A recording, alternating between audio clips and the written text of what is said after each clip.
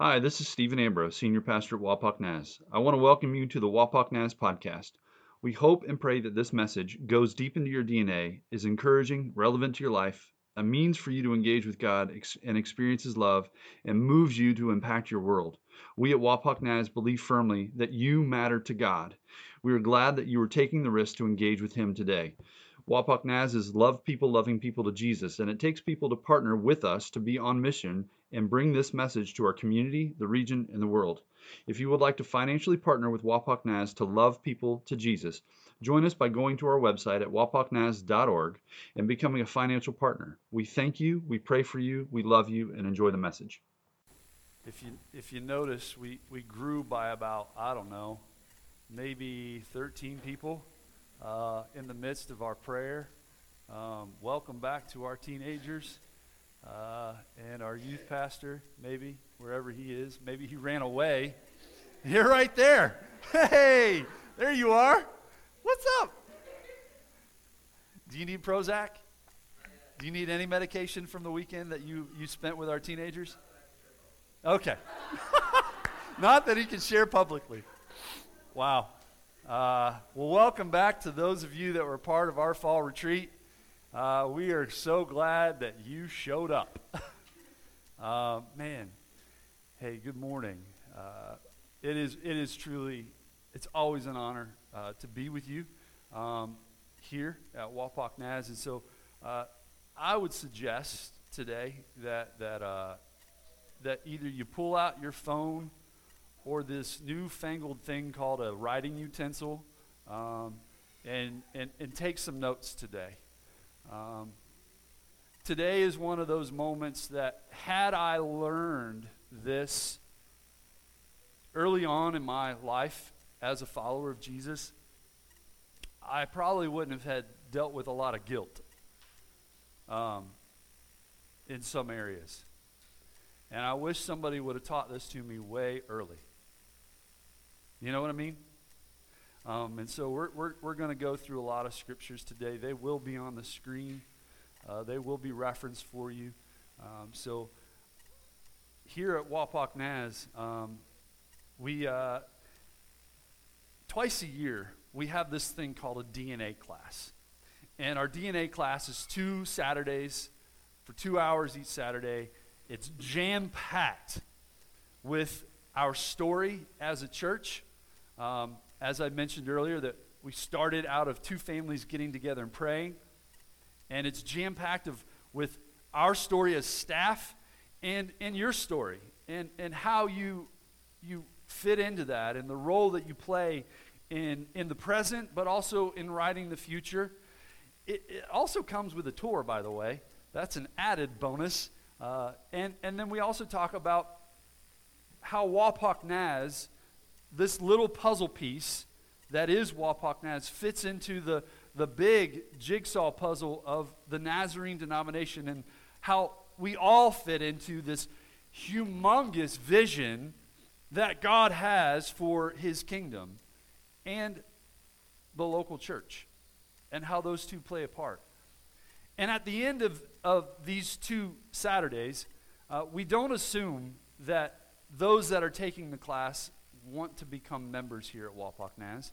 Again, it's for the curious of Wapak Naz as well, or those that want to transfer their membership. We actually hand them an application for membership because the bar is high for membership. And again, we don't want to assume anything. And on that application, if you just take a very quick glance at those few pages, you'll see, and it's up on the screen, our focus is your heart. This is the bottom section of the first page of our application for membership, and it really focuses on spiritual practices, personal and corporate, whether it's God's word, meditation, silence and solitude, worship at a personal level, and how often you do these things. Do you have somebody that sharpens you? Do you have somebody that's in your life that's growing you as an individual? And do you have anybody in your life that you're growing them as well? Our focus is your heart. And some of this stuff may be new for folks, and they may not even think about this stuff, but that's why we kind of ask that question. Well, about this October, 7 of you joined in that DNA class. And about a week or so after that, I got an application from one of those 7. And in fact, that application came from one of our teenagers, Travis Link. Travis, the missing link. You didn't know that you were missing Travis until you met him. But and I just want to be clear right now. None of these membership applications get seen by anybody else but Matthew and myself. And so I actually asked Travis, do you mind if I share this with our congregation? And he was like, sweet, sure thing, thumbs up, you're good. So I got his application, and the top of the application actually asks the question. The first question is, have you received Jesus Christ as your Lord and Savior? And you can see that he put on there, yes. And then what was really exciting is that he wrote, when the question says when, he wrote this past August, Travis received Jesus Christ as his Lord and Savior. He's a new believer. And he came to Christ through our youth group.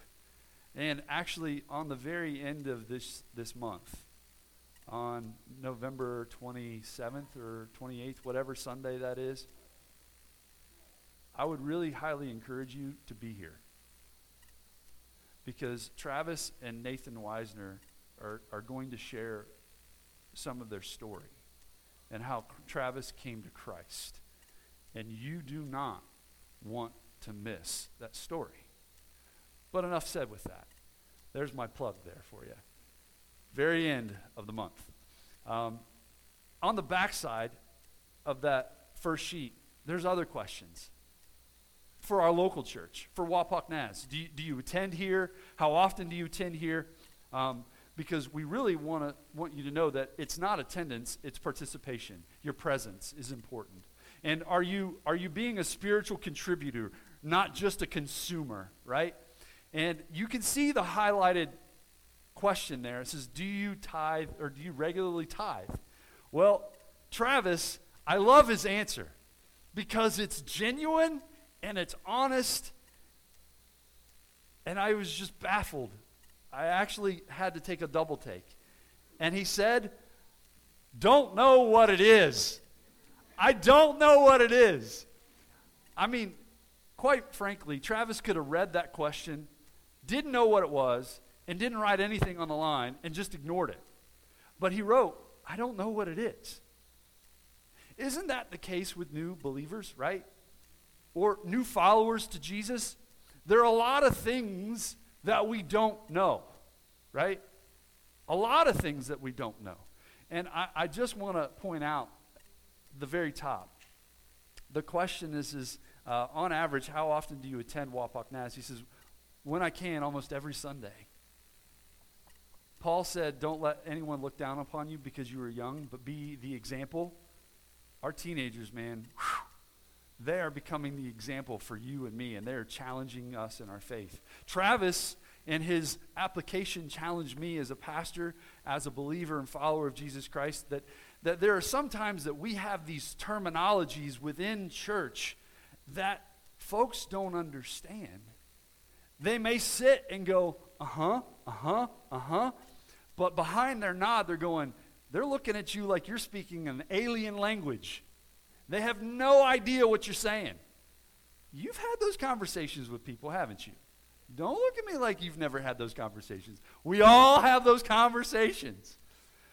Well, today, I think it's really important that we have this conversation about his question. I don't know what it is. And honestly, I think a lot of us who may be a part of the church may understand a little bit about what it is, but don't understand what it means and why it is. Because it's really not what it is, it's the why that's so important, right? It's the why behind what we do that's more important than what we do. Because when you have a why and you're pulled in all different directions and you're pushed in all different directions, with that why, it will keep you focused like a rifle rather than like a shotgun spreading everywhere you go, right? So today, we're going to take a journey. And there's some stories that we're going to end with that are really, really important, that are going to just knock your socks off, because I love it. I love it. So we got to set some foundation, because it's all about the why. And what's the why behind the tithe? The why behind the tithe is the honor. It's the honoring of the Lord. See, way back in the day, when the Israelites were becoming a nation and they were moving out of captivity, that God had delivered them from Israelite captivity, he started to set some standards about how humanity and how the Israelites were to connect with him and to worship him. And one of those things was in what they bring to him. And in Deuteronomy 16, he says, no man, no woman, no person should appear before the Lord empty-handed. Then he says, each of you must bring a gift in proportion to the way that God has blessed you. In proportion. Your gift is in proportion to the way he blessed you. Paul, that Christian killer turned church planter and discipler of Jesus, he actually picked up on this. And he talked about this in reference to not only gifts, but giftings. You and I have giftings. And he said this, we have different gifts. You and I have different gifts according to the grace given to us by God, right? If a man's gift is prophesying, and then watch what he says. Let him or her use it in proportion to his faith. Meaning, as your faith increases, man, that gift needs to be sharpened and honed and used consistently and often. He says it about serving and encouraging, about contributing to other people, leadership, and showing mercy. But the point is, using it in proportion to your faith. God asks you and me in our worship to bring to him what is given by him to him in proportion. It's really, a better word to say this is, it's a reasonable portion, a godly portion. He's not asking for anything unreasonable, but he's asking for us to bring to him, in honor of him, devoted to him, a reasonable portion that will honor him in proportion to what he has blessed you. We give out of what God has given us. He tells us that our ability to develop wealth comes from him. The breath that you have in your lungs comes from him. And so he's asking that we provide him a reasonable proportion in proportion to what he's given us. It's a godly portion. And I think this is a fair thing. This is a reasonable thing. And it works for all of us. Jesus speaks to this a little bit. There's a moment in the last week of Jesus' crucifixion, before he is crucified. He goes into the temple with his disciples. And he actually sits opposite of the treasury. And he sees a widow, a poor widow, a woman that has lost her husband, has no one to care for her. We don't even know her name. But she does not remain unnoticed by God. In fact, Jesus watches how everybody is watching everybody's in the treasury, putting in their coins, the rich folk, and he notices this poor widow. He says, she puts in her mites, which are only worth a fraction of a penny. And Jesus pulls his disciples in, and he says, I tell you the truth, this poor widow has put more into the treasury than all the others. They all gave out of their wealth, but she gave out of her poverty, put in everything, and all that she had to live on. Now, I don't know if Jesus is using Common Core math here to do his calculations. I mean, I've seen Common Core. It's really complicated, right? And you get to answers that how did they get there? How does Jesus get here? She put in more than all the others. Didn't God say a reasonable portion, right? In proportion to what he's given and blessed you, entrusted you. Well, if you look a little bit closer, because Jesus looked very close at what she gave, there's some lessons that we pull out of here. And the first thing that we need to be very, very aware of and always remember is God first looks at the heart of the giver, not the hand of the giver. I think we need to repeat that.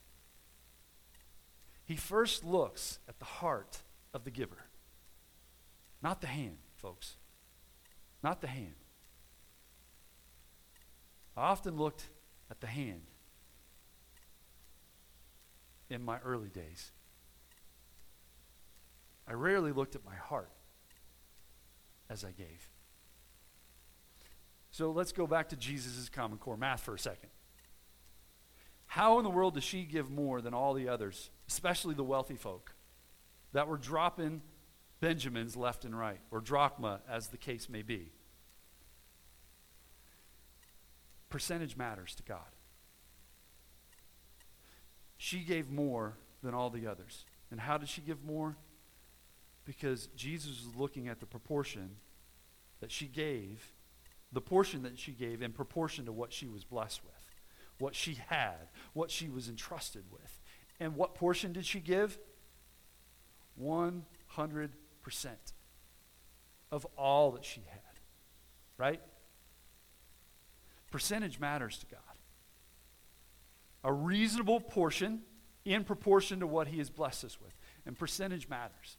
Now, like I said, I wish I would have learned this way earlier, because everything in my mind was unreasonable. Unreasonable. One, I felt guilty when they passed the plate of guilt, right? I know, right? It's a really awkward moment, isn't it? They pass that plate of guilt and you go, and you just hand it on to somebody else. You're like, I don't know what to do here, especially if you're a guest and you've never been in that church before. You're like, holy moly, here's some lint. All right? And yet, great. For me, as a new believer, living off of $9.36 an hour with a college degree, or when I got the raise at a different job, $11.11 an hour and had a mortgage, or when I was working 2 jobs to make ends meet, or 3 jobs to have a little extra, I felt a couple things when I was giving. One, I felt that very guilty because I was giving so little in proportion to what everybody else was giving. And 2, I thought that I should be giving out of what I didn't have. Oh, I wish I could give more. God is not a God of guilt. That's on us. And I wasn't learning certain things. This reasonable portion per principle, I wish I would have learned it because it frees us up. It frees you. God just wants you to honor him with what he has given you, right? And he says percentage matters. When he looked at the widow, the percentage mattered.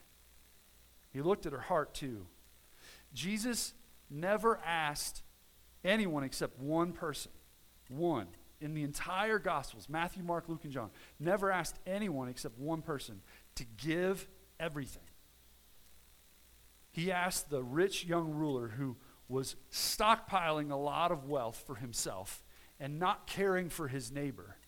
When he had a conversation with that rich young ruler, Jesus said, go and sell everything and give to the poor, then come follow me.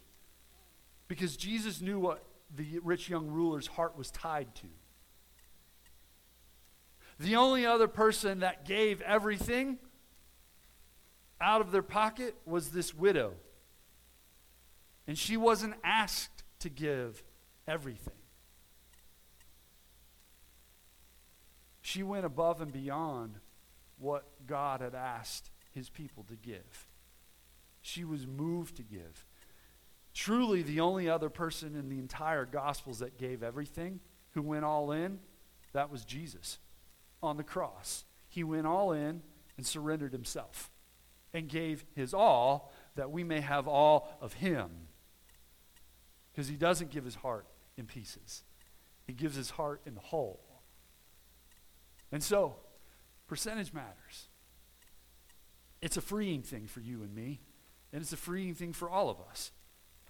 And with that, Paul actually had to teach the Corinthian church about this idea of giving, and particularly generosity. At the Corinthian church, they were a group of new believers. They had no point of reference with God. Paul came to Corinth as well as other people, and they built the church by bringing people to Christ. These are pagans who lived in a pagan world, who walked by pagan rules, and here they learn the gospel, receive the gospel of Jesus Christ, and then become new believers. And there's a whole heck of a lot that Paul had to sort out in their life, and this is one of them. See, the Corinthian church started to get stirred in their own hearts for the Jerusalem church. Ground zero for us, for our faith. That Jerusalem church was hurting. They were struggling financially. People were all scattered around, and we have the apostles right there. They're struggling. And so they were moved. The Corinthian church was moved in their heart to give to the Jerusalem church. And Paul said this, 2 Corinthians chapter 8, verse 12 and 13. He says, "For if the willingness is there, the gift is acceptable according to what one has." Right? According to what one has. Not according to what one does not have. Again, you can't give out of what you do not have. You give out of what has been given to you. You give out of the proportion that has been given to you by God. But then he follows it up. He says, our desire is not that others might be relieved while you are hard pressed. In other words, you can't fix a needy situation and create another needy situation with generosity, right? This is not talking about the tithe. This is specifically about generosity. Don't fix a needy situation and create a needy situation. No. But that there may be equality. So out of your plenty, he continues later, you give generously. That's your generosity.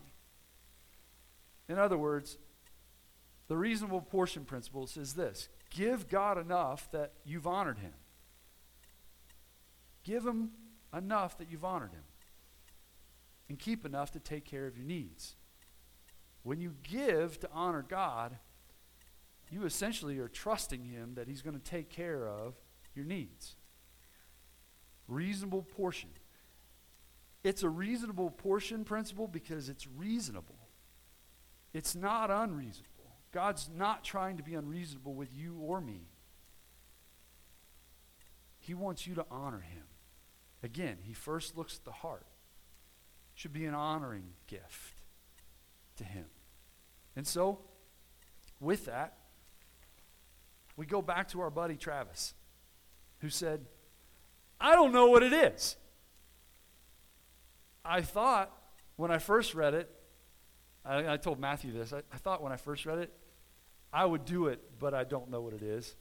But then when I re-looked at it and it says, I don't know what it is. Well, what is a tithe? What does it mean? Where does it come from? Where does it get established? And how does it impact us today? Well, the tithe tradition. This is an ancient tradition. It's an old tradition. And essentially, it's all about honoring God by giving back to God from what he has given you. Again, back to that Deuteronomy text. We'll see that here in a minute. The tithe tradition is an ancient tradition. Again, back when the Israelites were coming out of captivity, when they were redeemed and delivered, and God freed them, he started to establish things for them in their life. How to deal with humanity, how to deal with each other, how to relate with God, and how those things connect. And one of the ways was worship. With Moses and the Israelites, God said, hey, when you come into the land, this is in Leviticus, chapter 27, verse 30 and 32. When you come into the land, a tithe, there's that word, a tithe of everything from the land, whether it's grain from the soil or fruit from the trees, belongs to the Lord. A tithe. It's holy. And he says, the entire tithe of the herd and the flock. You mean animals? Yeah. Grain? Yeah. Fruit? Yeah. I asked last week, how many farmers do we have in this congregation? There were about 2 or 3 of you that raised your hands. For us, the fruit of our labor, for the majority of us, it's a paycheck, right? Now, I know that folks raise goats and those types of things in our congregation. They have horses. They have farmland. But for the most part, the fruit of our labor is the paycheck each week or every other week or every month. God established here, he said, a tithe of everything that you have from your labor. That tithe precisely means tenth. 1/10 of everything. Notice he says every 10th animal that passes under the shepherd's rod will be holy to the Lord. Now, in case you think I'm just preaching at you, guess what? It comes back at me too. Watch this.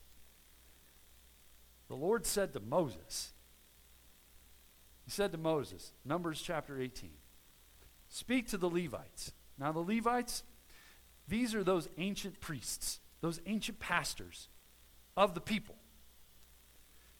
And the way it worked was, the Israelite people would bring their tithe, their 10th, to the Levites. And they would care for that. But the Lord said to Moses, you tell those ancient priests, you tell those pastors of the people, and say to them, when you receive from the Israelites the tithe, their 10th, I give you as your inheritance, you must present a 10th of that tithe as the Lord's offering. No one's exempt, not even the pastor, right? Not even me, not even Matthew. You bring a 10th of that 10th, and you honor the Lord with that as well. It's all about honoring God with what he's given you. And so, some of us might say, I know it happened with Moses, but is it really of the old covenant? Well, it actually happened well before Moses. Father Abraham, or according to Jacob, it would be grandfather Abraham, grandpa. This started with Abraham. See, Abraham had to rescue his nephew Lot from a king, defeated that king.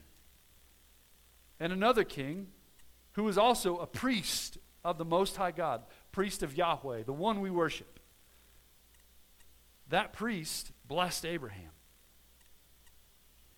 And as a result of that blessing on Abraham from that priest, you know what Abraham did? Genesis 14:21 says, then Abraham gave him, Melchizedek, king of Salem, priest of the Most High, a 10th, a tithe, a 10th of everything. We don't know where Abraham learned this. Maybe he got it from his dad. Maybe he learned this from God. We're not sure. But he was so moved, and he gave a 10th. Somehow, this got passed down into the family. Because Abraham's the father of Isaac. And Isaac's the father of Jacob. Meaning, Jacob is Abraham's grandson. Notice what happens when Jacob actually has a real experience with the living God. It happened at Bethel. He was traveling. He laid down, put a rock under his head, to make a pillow. I don't know. Apparently, Mr. Pillow wasn't around at that point in time. A rock for a pillow doesn't make any sense. That's squirrel. Sorry. Tangent. So Jacob lays down and has a vision. And in this vision, God speaks to him the same promise that he gave to Abraham. I will make your descendants like dust. The people of the earth will be blessed because of you. And when Jacob comes out, wakes up, he says this. He says, Genesis chapter 28, then Jacob made a vow, saying, if God will be with me, and I will watch over, and he will watch over me on this journey, I am taking and will give me food to eat and clothes to wear, provide my needs, right? So that I can return safely to my father's house, referring to Isaac. Then the Lord will be my God, and this stone that I have set up as a pillar will be God's house. And watch what he says. And of all that you, God, give me, I will give you a tenth. Percentage matters to God. The reasonable portion principle is that we give out of what God has given us, and that giving is 10%. It's a tithe. Many in the church, I've had many conversations with people, and it's like, well, that's Old Testament. That's Old Covenant. Jesus doesn't talk about this. He does. And it's a very scathing conversation. Watch what he says. This is between the teachers of the law and the Pharisees, the pastors and the religious people of the day, right? He says this, woe to you, teachers of the law and Pharisees, you hypocrites. I don't like to hear that. He says, you give a tenth of your spices, mint, dill, cumin, but you've neglected the more important matters of the law, justice, mercy, faithfulness.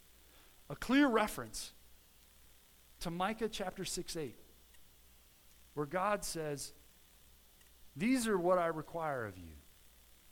That you act justly, that you love mercy, and you walk humbly before your God. Remember, honoring God. He said, you should have practiced the latter without neglecting the former. Meaning, you should have been acting justly, living justly, being the voice for the voiceless, enacting mercy on those that need mercy, and walking humbly before your God, being faithful to him. But also, you should have also given your tenth. It's a both and situation. Be merciful. Be humble of heart before your God and other people, and bring justice.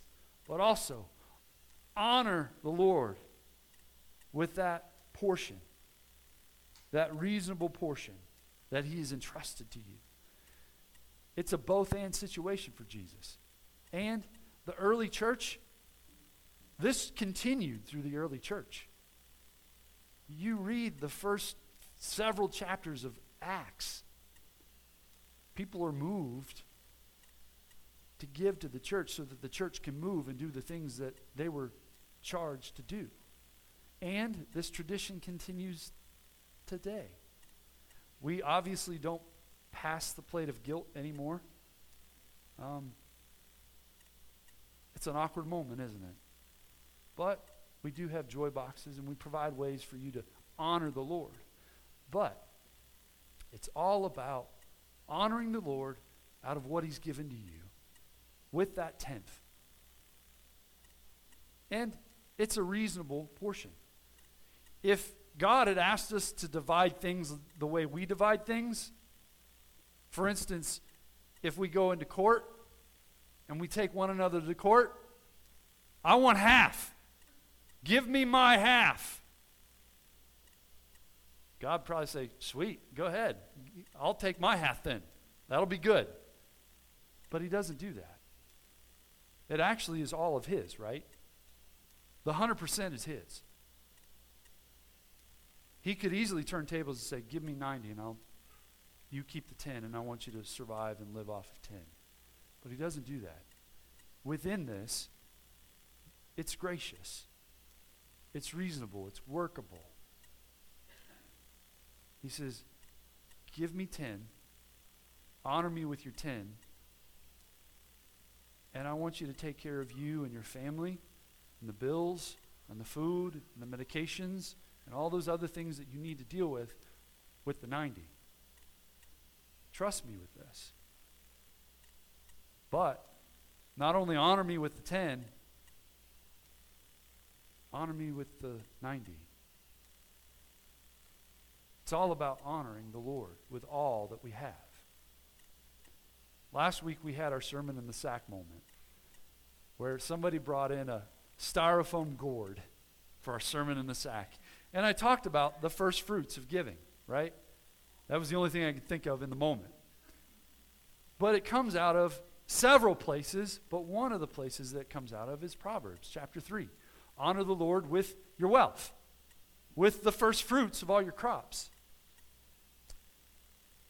Bring your best. Bring it first. And trust God with the rest. It's really what he's saying. Honor me with the best. I actually learned something just recently about hay. And I appreciated that conversation. I had no idea. Hay, the most tender crop, please correct me if I'm wrong, the most tender crop of hay is the first crop, isn't it? It has the most nutrients, and it goes further, right? It goes further than all the rest of the hay through the season. That's the best. That's the first fruit, right? Over the course of the remaining of the year, the last crop has the least amount of nutrients. It doesn't go as far. You have to eat more. He's saying, bring the tender hay. Hey, bring the tender hay. And watch what I do with the rest of it. Honor me with the first fruits. There was a moment that is often quoted by pastors in a very scathing way. I'm not going to do that. I don't do that to you. I don't twist your arm. Pastors will quote this from Malachi chapter 3, verse 9 and 10, and it's very scathing. It was scathing to the Israelites because somewhere along the way, what God established back with Moses was forgotten. It wasn't passed down. It wasn't lived on. It wasn't acted in. And God was having a conversation through Malachi, the prophet, to the people. And he said, you are robbing me of everything. You've robbed me. Well, how do we rob you? Well, then he says, in your tithes, in the 10th, and in the offerings, above and beyond the 10th. In the tithe and the offerings, you have robbed me. He says, bring the whole tithe into the storehouse. Then watch what he says. This is not a health and wealth gospel. We don't preach that. We preach Jesus Christ crucified, meaning there will be pain and suffering in your own life when you follow Jesus Christ. It's not a health and wealth gospel. But he says this, bring the whole tithe in the storehouse, that there may be food in my house. Test me in this, says the Lord Almighty, and see, watch. When you do this, watch what I do. When you honor me with this, watch what I do with what you have. He says, see if I will not throw open the floodgates of heaven and pour out so much blessing that you will not have enough room for it. He's not necessarily just talking monetarily, folks. Blessing comes in a lot of different forms, particularly the presence of God. But he does say, test me and see. Test God and see. We trust him with the 90. We'll watch and see what happens. Honor me. Now, I'm pretty sure none of us in this room like to be disrespected or dishonored. God doesn't want that either. That's why we, on the front end of every service, it's all about worship. Every aspect of this service is worship. Worship actually is our lifestyle. It goes into the very choices that we make. But on the front end of the service, we design it in such a way that we lift him and praise him and honor him with our whole self. It's all about honoring the Lord. Now, you remember that guy, Travis, that I mentioned in the beginning, who didn't know what tithe was? Hey, Travis, congratulations. You know what tithe is, man. There you go, bro. Yeah. Matthew and I, on Thursday, in my office, we're having conversation in the midst of all his meetings and life and all this stuff. He had a break, and we just were talking about the movement of God among this congregation specifically. Now, I know, meeting with community members and other pastors in our community, the movement of God is happening in a lot of other churches in our community. It's phenomenal. It's not only happening in the churches, it's happening outside the churches. But he and I were specifically talking about the movement of God in our people and how amazed that we are, specifically, particularly in our teenagers. I don't know what that is, but just stay with me. And then he started to share with me about how there's a symbol in our youth group that has actually kind of become a pivot point, a launch point for our teenagers. And it's this t-shirt called Engage. It has the student ministry on the backside, and it has engage with people, engage with God, engage with culture. And this has somewhat become a rallying point for our youth group. He said on any given Wednesday night, you'll see 3, 4, 5 teenagers with this t-shirt.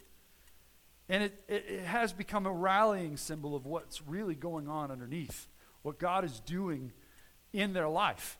We have teenagers coming to faith, and teenagers owning their faith. And then he shared a story with me that absolutely, my eyes welled up. And he said, hey,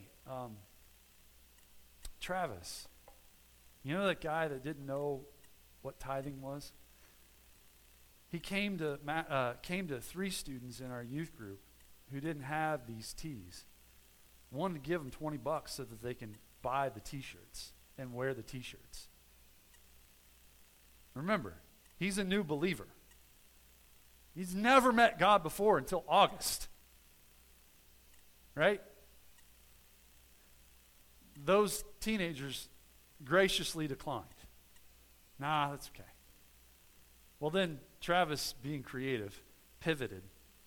Went to Matthew the next week. Said, Matthew, here's $20. Give him the t-shirts. Folks, when you come and have a living relationship, a genuine experience with the living God, something supernatural happens with you. Something that isn't natural for you happens inside of you. The supernatural becomes natural almost because God is imparting himself in you.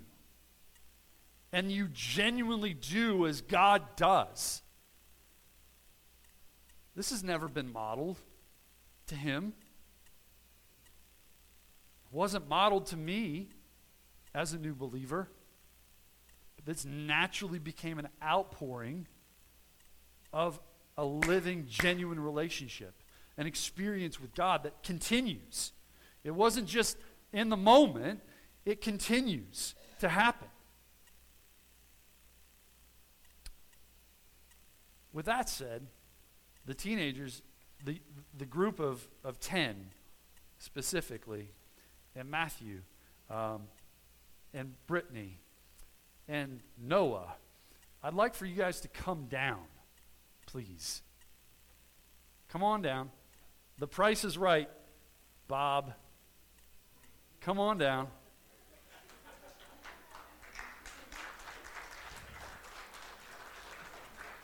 Yep. Spread yourselves amongst the people here. Now, none of these teenagers knew that I was doing this, and this is probably really uncomfortable. But the tithe is always connected to the mission, right? Money, finances in our life should always be connected to the mission. When you give your tenth, when you give your tithe, it gets connected to the mission. Now, there are 10 teenagers standing up here that went to camp, and some of them that weren't able to go to camp. 10 of those teenagers went to camp, right?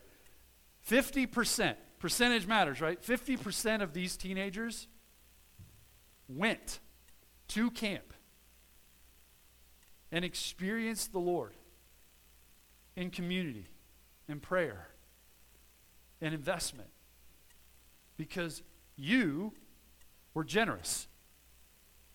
Not tithe, but generous. You went above and beyond the tithe like the widow and her mites. You were generous. I talked with my sister this past week. There's been a lot going on in my family. And because of that, we've actually been sharing lots of stories. My sister went on a mission trip way back in the 80s. And it was funded. One, there's this couple, the Thorntons. Deanie Thornton, actually from Xenia Nazarene, just passed away this past week. And it was raw for my sister. Because when my sister was a teenager, like this group right here, she wanted to go on this mission trip to California. And so the Thorntons said, okay, we'll help you fund it. Come to our place. They're farmers. And you are going to do the backbreaking work of clearing out our fields of all the rocks. So all three of them cleared the fields of their rocks, took her out to lunch, and then went back to the fields and worked all day. They partially funded her to go on to this mission trip to California. And on that mission trip to California, that's when God started working in my sister's life. When she came back from that mission trip, summer camp, was about to happen. And she found out that camp was paid for completely. Had no idea who it was.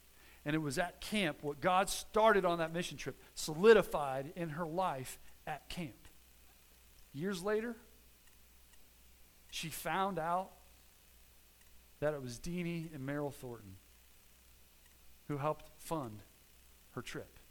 She had a life-changing experience with God because of someone's generosity, right? 50% of these teenagers went to fall retreat because of your generosity. Now, if your name is Brittany and Noah, please raise your hand. Yahoo! Yeah, you can applaud. We love them. They're good people, right? We're applauding you just for being you, right? So Brittany is fairly new to Wapak Nash. She's just started here back in July, along with her sisters and her mom. And Noah, you might remember this guy. You know a guy. This is Noah. He was our summer intern. Both of them go to Mount Vernon Nazarene University as college students, right? Matthew had a speaking engagement at one of the university's classes. And he said, you know what, I'm going to connect with Noah and I'm going to connect with Brittany. And so he connected with them on the college campus, university campus. And then he said, hey, I'd like for you, if you're willing, to come to fall retreat. And I want you to invest in our teenagers. Really, Matthew just didn't want to do his job. No, I'm just kidding. Just kidding. Just kidding. No. No. Totally kidding. So, there it is. Key to a great leader's delegation. I will remind you of that conversation later, Nikki. No. And so they said yes. How they got to fall retreat? One of the things that I learned as a youth leader at Xenia Nazarene under the youth pastor, I imparted to Matthew. He said, any time that you are asking someone to go away for a weekend to invest in our teenagers, whether they're college students, because you guys are rich, right? Oh, absolutely. You're rich in character and love, not in dollars. But any time that you have somebody who's investing, takes their time, takes their weekend, whether they've called off of their work and taken some vacation days or whatever, we pay for them. They don't pay for it. So we have 2 college students, one that doesn't even go to this church, right? But is still a part of this family. 2 college students that invested their time because, why? Because of your tithe. Because of your tenth that you have given over the course of however long you've been. So I first want to say thank you. Thank you so much for honoring the Lord with your tenth, with your tithe. Thank you for honoring the Lord by being generous and going above and beyond so that 5 of these students who probably wouldn't be able to go were able to go. Experience an awesome time, but they got to experience the Lord. This is just the tip of the iceberg, ladies and gentlemen. So, from the bottom of my heart as a pastor and as a follower of Jesus Christ, thank you. Thank you for honoring him, because it first starts with the heart. It's not the hand.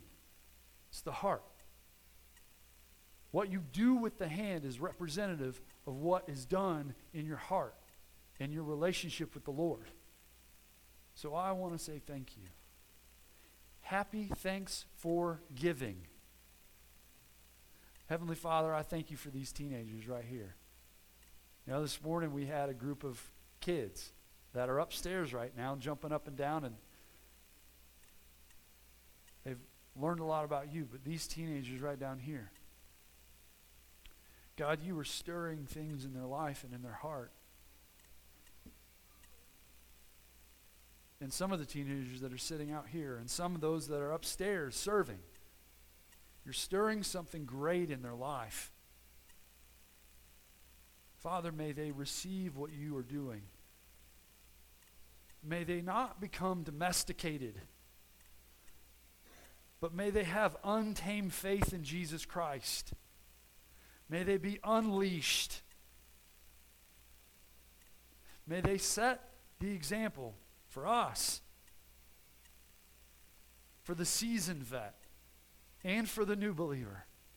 God, will you break out in this place and in this people and in this community? And may what happens in the hearts and the minds of your people just overflow and pour out into our community. Because we do not exist just for ourselves.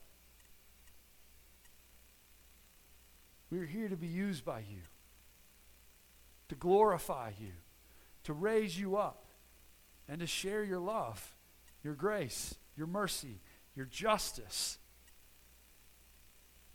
Lord, I love you and I thank you. From here on out, may your people here at Wapak Naz just continue to honor you. It's in your name, Jesus, that we ask these things today. Amen. Will you please stand? Did you guys have an awesome time at camp or fall retreat? Did you guys make some new friends? Would you do it again? All right, Matthew, raise your hand because you look like a teenager amongst these.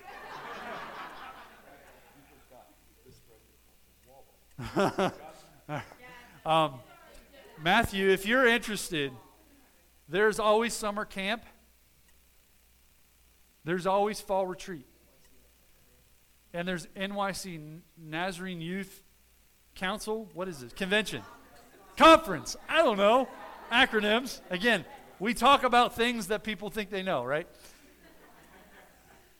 If you are ever so moved to be generous and say, you know what, Lord, I want to fund one of these teenagers to go to either camp or NYC or fall retreat. Matthew, who looks like a teenager amongst teenagers, this is the guy you want to talk to right here.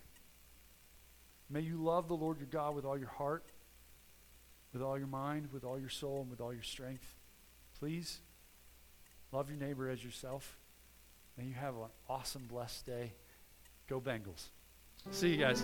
Thank you for listening to the Wapak Naz podcast. We hope you are moved deeply to step into God and the hope and future He has for you, and that you are moved to be salt, light, and yeast in your community and to love people to Jesus.